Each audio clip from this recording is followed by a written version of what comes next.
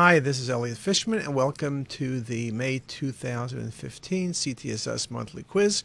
We had 10 terrific cases for you, and hopefully you got them all right, but more importantly, hopefully you learned something from each case. So let's get started.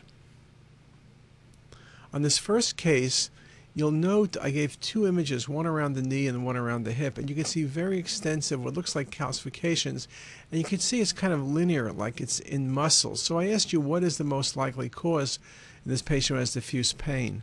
I guess you can think about trauma. Trauma gives you myositis. It can kind of have calcifications, but it kind of is funny looking how lengthy this is, and two sites of trauma, I guess, kind of make me think about probably that's not the answer. Renal failure, you can get calcifications in soft tissue with renal failure. You get bony absorption, but if you look here, the bones look really good. The patient doesn't have renal failure, and this is almost too dense for renal failure. Osteosarcoma, you can get very dense calcification. Osteoid material within muscle or bone, but there's no destructive lesion here, and yes, you can have a soft tissue or muscle osteosarcoma, but two places unlikely. And this is more likely dermatomyositis. Dermatomyositis, often they're near joint spaces. You get this very long linear type calcifications, multiple locations, and this is a very nice example of dermatomyositis. This patient has acute abdominal pain, and the question is, what's the best answer? When you look at the two images, you can see the inflammatory components in the left lower quadrant. And when you first look at it, you think about diverticulitis, because whenever I see left lower quadrant, I'm thinking about diverticulitis. When I see right lower quadrant, I'm thinking about appendicitis. I guess also the choice of a perforated descending colon is a possibility. When you look carefully at this case, look at the fat around the bowel. There kind of is a soft tissue both on the axial and coronal that kind of looks like a knuckle. And that's a classic appearance of appendix epiploica. This is a very important diagnosis because the patients are managed conservatively.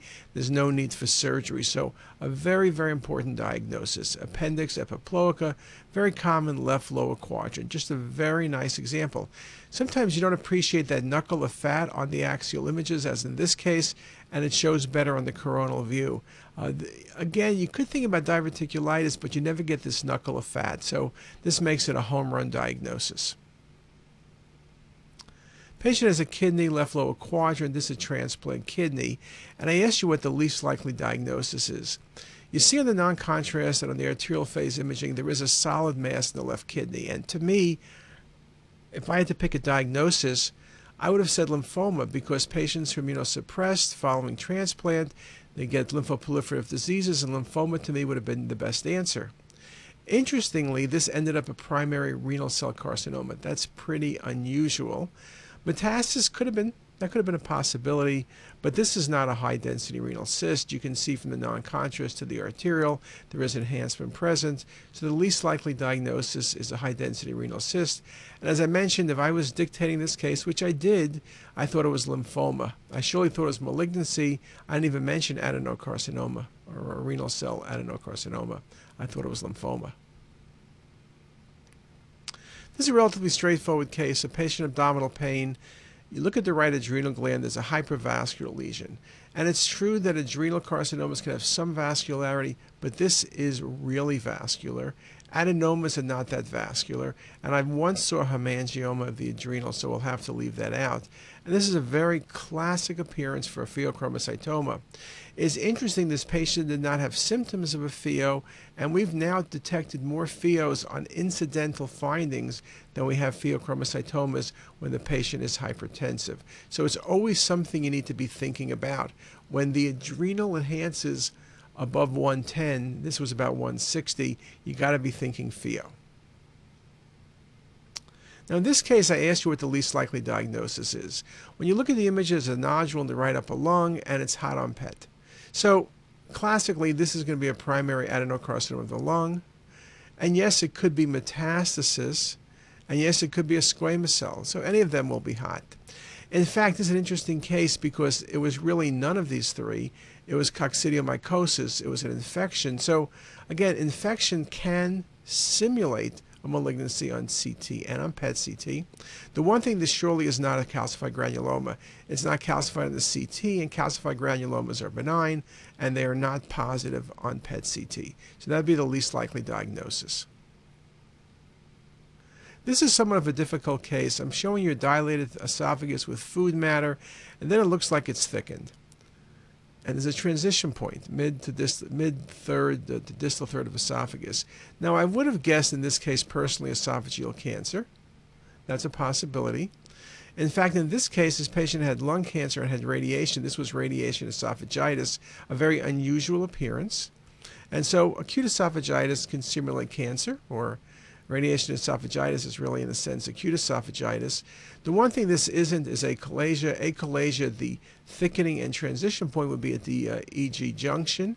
This is a bit too high. Now, of course, with achalasia, you can get esophageal cancer, so that can go up higher. But at the end of the day, to me, when all is said and done, the least likely answer is achalasia. This patient was referred to Hopkins for abdominal pain, and the question is, what's the best diagnosis? What you see is a cystic lesion in the right mid to lower quadrant, well-defined water density, it's no enhancement. Carcinoid tumors occur in their region, but they're solid, 70% of calcifications, and they enhance, and they have a desmoplastic reaction. Cystic neuroendocrine tumors, again, are vascular, solid, though it has cystic components.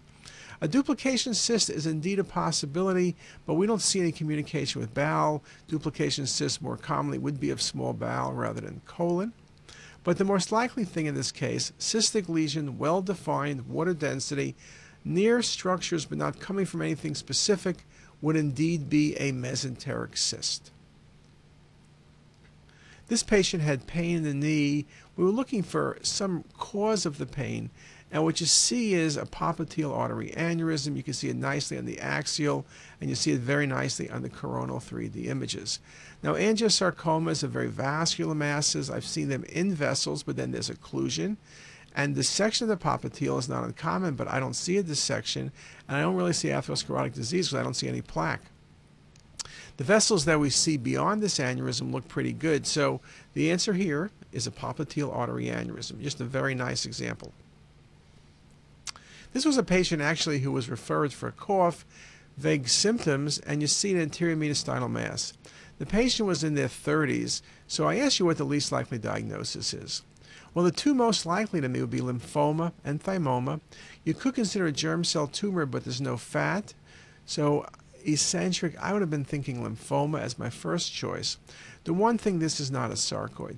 You can get anterior mediastinal nodes in sarcoid, but typically paratracheal, hilar, subcarinal, and they're symmetric. Asymmetric large nodal mass like this, I've never seen an example of sarcoidosis look like this. This is a great case. There's a large mass left upper quadrant, and the truth is I can't say it wasn't coming off the spleen because it's involving the spleen, but it's homogeneous. It has some enhancement. You see it on the axial and coronal view. There may be a small ulceration on the coronal view. So what is it? Well, I think you have two choices. One is it coming from the stomach and involves the spleen, or spleen involving the stomach. Statistically, most commonly, it's going to be coming off the stomach.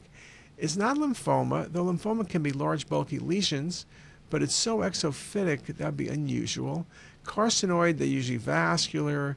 They usually don't invade the spleen in the same fashion. Angiosarcoma are typically vascular. This is relatively hypovascular. But what this is a classic example of a gastrointestinal stroma tumor or a GIST tumor. GIST tumors, the number one location is the stomach, 70%. They're typically exophytic. They can ulcerate. Sometimes they're so large they invade adjacent structures, like in this case, and sometimes it's really hard to tell exactly where they come from.